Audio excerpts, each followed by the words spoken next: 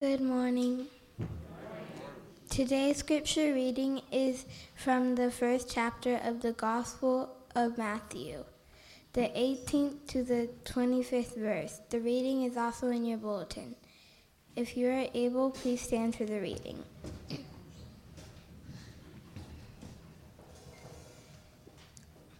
This is how the birth of Jesus, the Messiah, came about.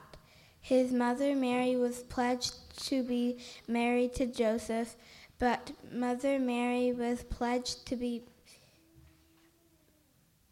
But before they came together, she was found to be pregnant through the Holy Spirit. Because Joseph, her husband, was faithful to the law and yet did not want to expose her to the public disgrace, he had in mind to divorce her quietly. But after he had considered this, an angel of the Lord appeared to him in his dream and said, "Joseph, son of David, do not be afraid to take Mary home as your wife, because what is conceived in her is from the Holy Spirit. She will give birth to a son, and you will give him the name of Jesus, because he will save people from their sins." All this took place to fulfill what the Lord had said through the prophet. "The virgin will conceive and give birth to a son, and they will call him Emmanuel," which means God with us. When Joseph woke up, he did what the angel of the Lord had commanded him and took Mary home as his wife. But he did not consummate their marriage until she gave birth to a son, and he gave him the name of Jesus. This is the word of the Lord. We are in the season of Advent.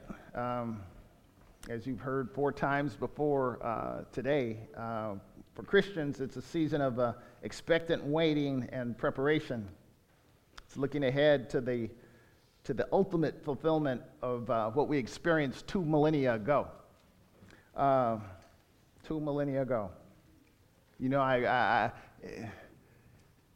2 millennia ago in a stable, in a barn. I grew up in, I cut my teeth. I won't say I grew up. I cut my teeth in Alberta.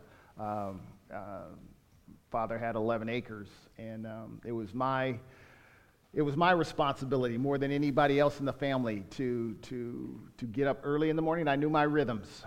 It was early in the morning, usually about 4. I had to get up, wipe the sleep from your eyes, go out to the barn, chase away the rats, and then toss hay, prepare formula for cows, feed the chickens, feed the rabbits, feed the pigs, feed everything we raised was for consumption. Trust me, I understand Sims. I understand. What's your point? There was nothing romantic, clean, to be desired about animal husbandry.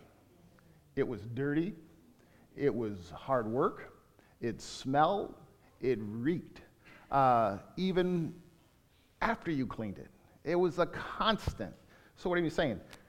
I can't help but think about the juxtaposition of the creator of the universe coming to be born in such an environment.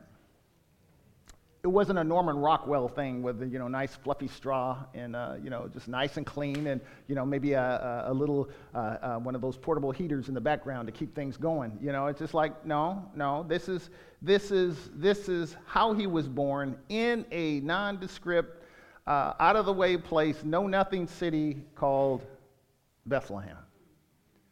You wouldn't know anything about Bethlehem if it wasn't for the birth of our Savior.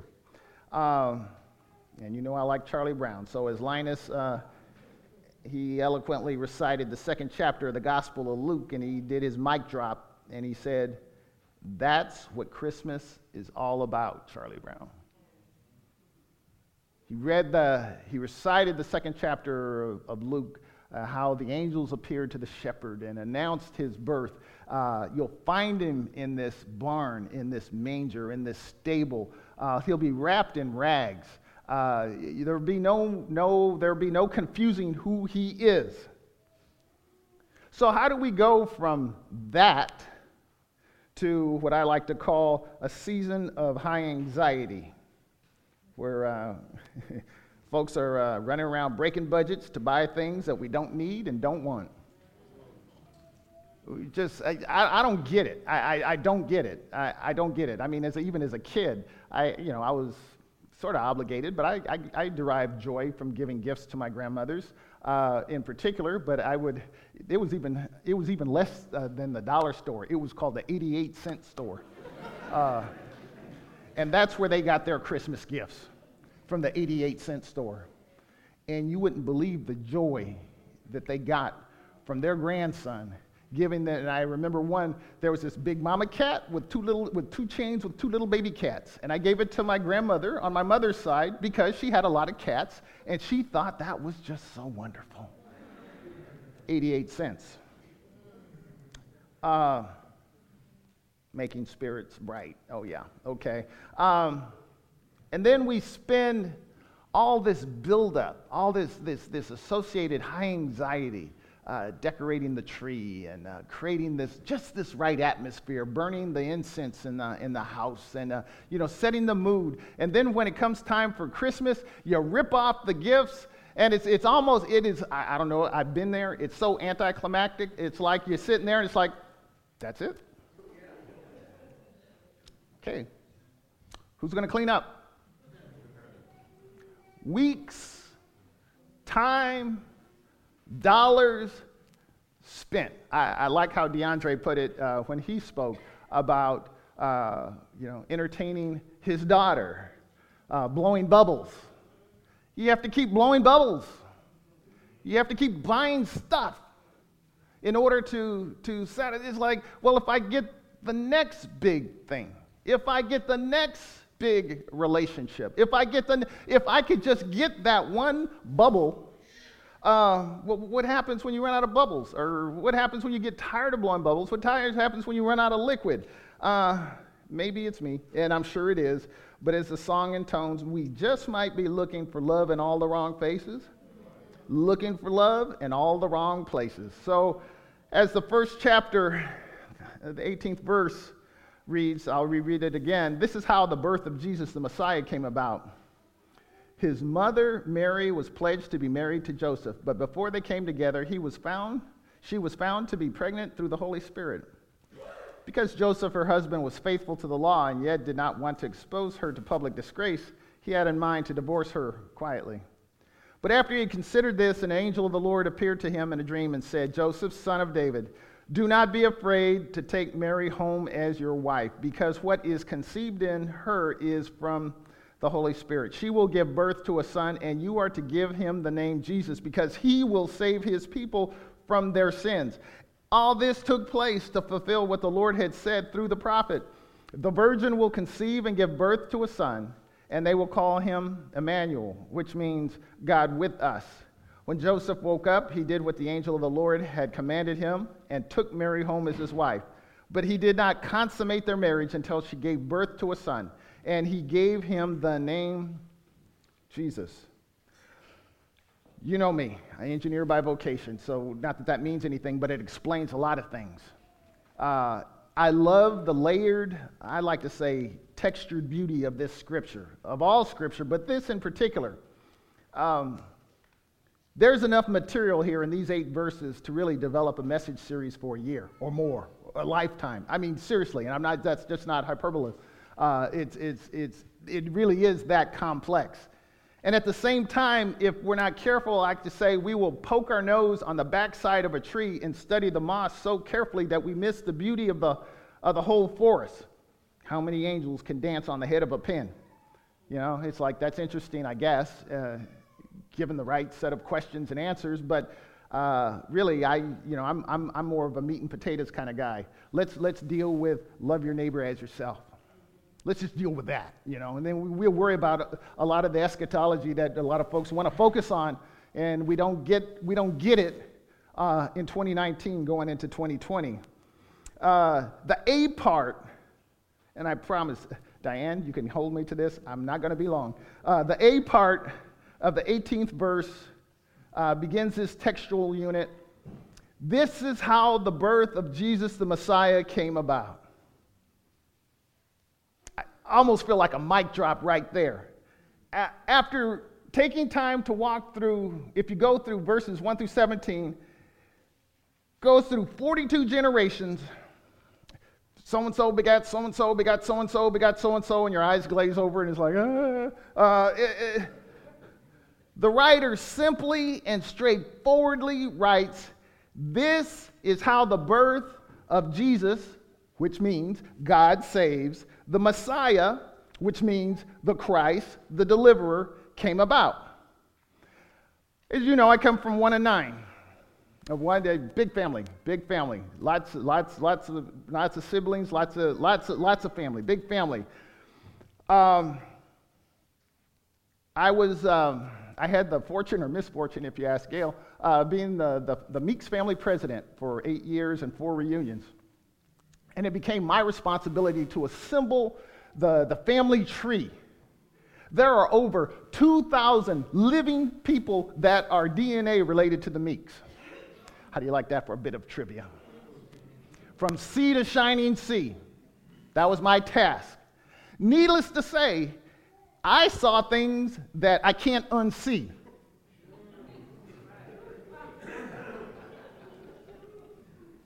I'll leave it at that. Family trees aren't supposed to be circular. That's not the way these things work.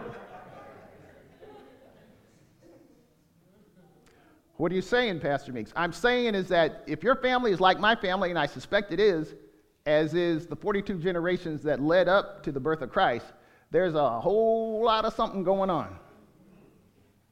There's a whole lot of stuff going on. My family's not too different from you. What's your point? My point is, from the very beginning, God's plan was for reconciliation. What went down in the garden, God's response to what went down in the garden wasn't the plan B of creation. It wasn't like, oh, I didn't see Adam doing that. It was like, no. Don't hate me because I'm God, but I knew how this was going to go down. I'm God. I do God's stuff. And at the time of Jesus' birth, a Messiah had to be on everybody's mind and radar. Everything in the Meeks family tree, in your family tree, in that family tree, in that country was messed up from the ground up. I know you all look pretty. You got reds and you got ruby jewel tones and you look good. But if we dig hard enough, it's like, you're like, no, look over here. Don't look over here. As I joke, but don't joke. I won't look in your closet full of skeletons so you won't see the T-Rex in mine. We got issues. We got serious issues. See, there's agreement then and now that things just aren't the way they're supposed to be. There's a disconnect between, the problem is there's a disconnect between what is the problem and what's the solution. We can all agree that it's messed up. Then and now, things are messed up. Oh, I guess they're not messed up for you. Okay, all right. Just go on about your bad self then. Things are messed up in families, in communities, you don't have to pretend like it's like, oh, well, he's not talking to me. It's like I get the calls and the texts, so I know what's messed up. I had the privilege of meeting with someone this past week. Doesn't attend City Church, so you don't have to look around and say, was it me? But he reached out. I'd like to talk to you, and things just aren't going well in my life, and then he just paused. And he looked at me. He said, Do you ever just really get tired of hearing people's problems? My answer was, I wanted to say, yeah, but I didn't say that. I said, keep talking. Because your problem is every problem. Your situation as a man is every situation as a man.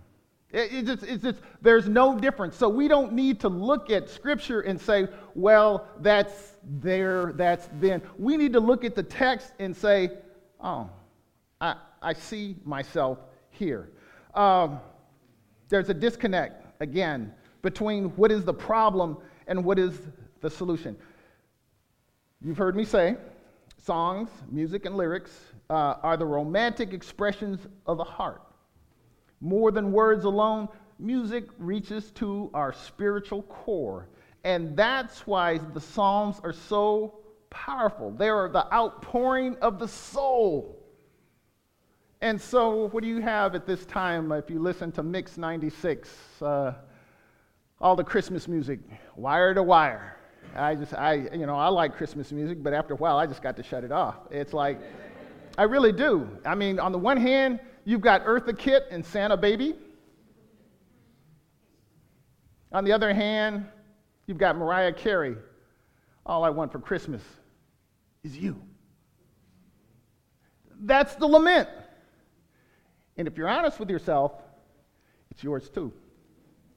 There's an acknowledgement that there's something missing, there's a void. So what do we sing about? What do we act about? If I can just get a Sable, a convertible, a ring, a house, or maybe it's not things, it's just someone special. If I can just get that special man or woman, then my Christmas will be complete. That's what we're pursuing. That's why we do the things we do. And then when all the presents are unwrapped and then you roll over and the person you're sleeping with has got bad breath, you figure it's like, it wasn't what I thought it was going to be. It's just, I thought if I got these things, I thought if I got this relationship, I thought if I could just fill these voids in my soul, everything would be okay. So then we look on to, well, those things didn't work, but let me double down. That's one thing that we as people, we don't acknowledge that we screwed up and we made a mistake and we stop. What do? We go by, that wasn't, I knew I should have got that other car. So let me trade this one in and get this one, and that'll make me happy. I knew that I shouldn't have married this person, so let me trade that person in and get another person. That person will make me happy. Trust me, been there, done that, t-shirts galore. You don't, that is a losing proposition. Pastor Meeks, this is supposed to be Christmas, and it's just, Jesus, God saves. The Messiah, the Christ, the deliverer. These 11 words are a pivot for everything preceding, and it's the reason for everything after. It's the solution. I hear you, I understand, but what's the bottom line? You've identified a solution, but I'm unclear of the application. I'm a member of Kaiser. They're okay. They're okay. And they have a pretty efficient pharmacy set up. Every time, and for those of your members, every time you get the medication, they will always ask. They will always not ask, they'll tell you, the doctor would like to go over the prescription with you. They always do. And I am so tempted every time to say, you know what, I'm good. And maybe you've done that. But I don't know how many times that assenting to sitting down with the doctor, not sitting down, standing there over the counter, and it's like, well, you can't take it with this, you can't do this, this is okay, that clarifies, I'm glad, well, actually, I'm glad. That interaction saved me from me. Saved me from having unintended consequences. I hear you, again, So, Pastor Meeks, what the doctor is saying is this: she will give birth to a son, and you are to give him the name Jesus, because he will save his people from their sins. Catch that.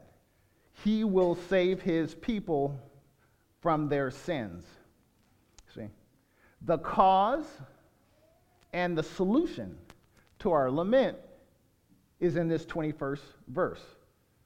Understand, there are any number of problems that we see and are forced to deal with every day, but at the heart of everything wrong that we are forced to deal with is a three-letter word, starts with S, ends with N, and there's an I in the middle. It's called sin.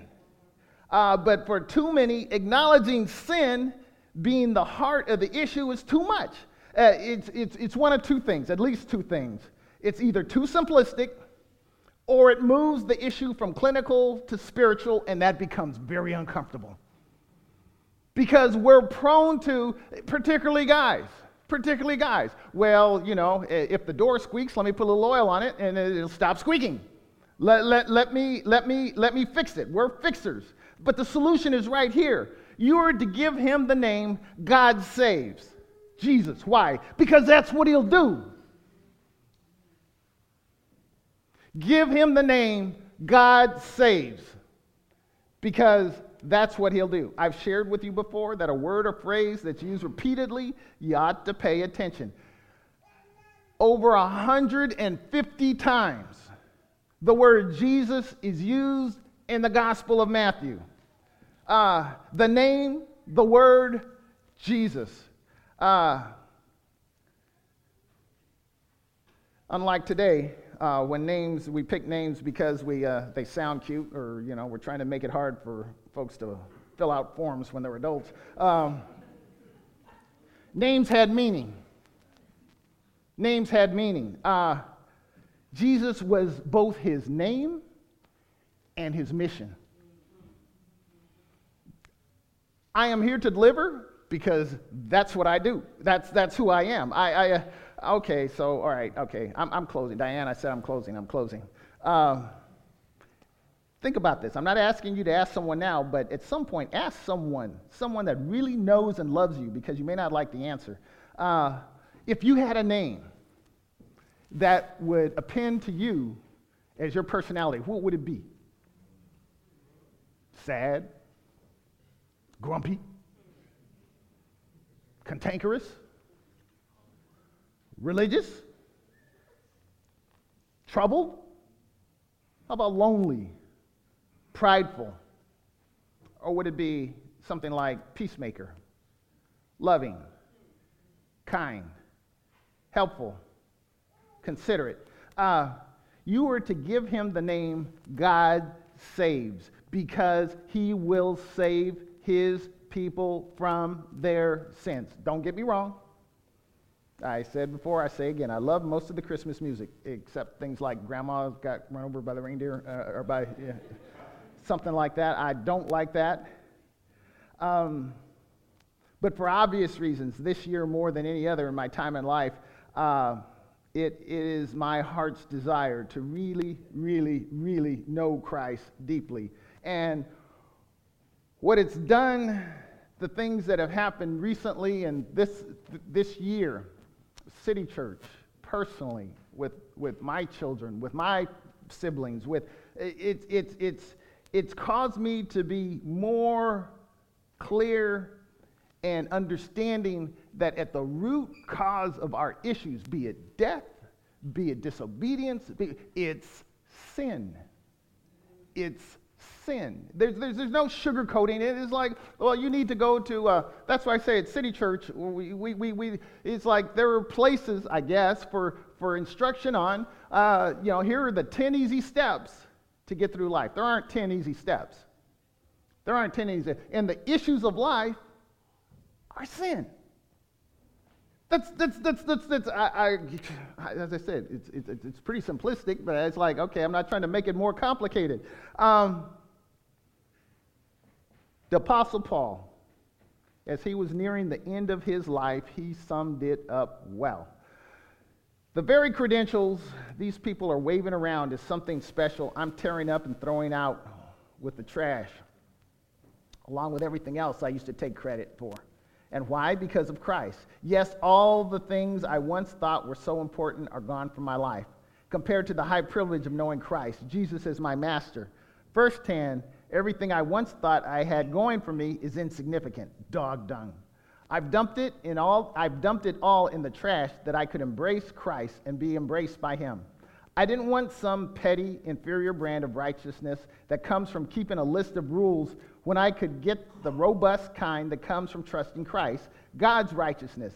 I gave up all that inferior stuff so I could know Christ personally, experience his resurrection power, be a partner in his suffering, and go all the way with him to death itself. If there is any way to get in on the resurrection from the dead, I wanted to do it. That's what Christmas and life is all about, Charlie Brown. That's what it's all about, Aaron. That's what it's all about, Ivory. That's what it's all about, Veronica. That's what life is all about. And we can choose to dance around and deal with the smoke and miss the fire. The fire is right here. Well, let me just wave at the smoke and maybe... No, you need to deal with the fire or it will consume you. It's called sin. That's why Christ came, to deal with my sin. And unless and until I recognize that and embrace that, tomorrow, life is always going to be a struggle. It just will. And even when I accept it and I struggle, I can have peace in the midst of my struggle, because even if I am slain, I will still trust him. He has me in totality no matter where I go, no matter where I go. Let's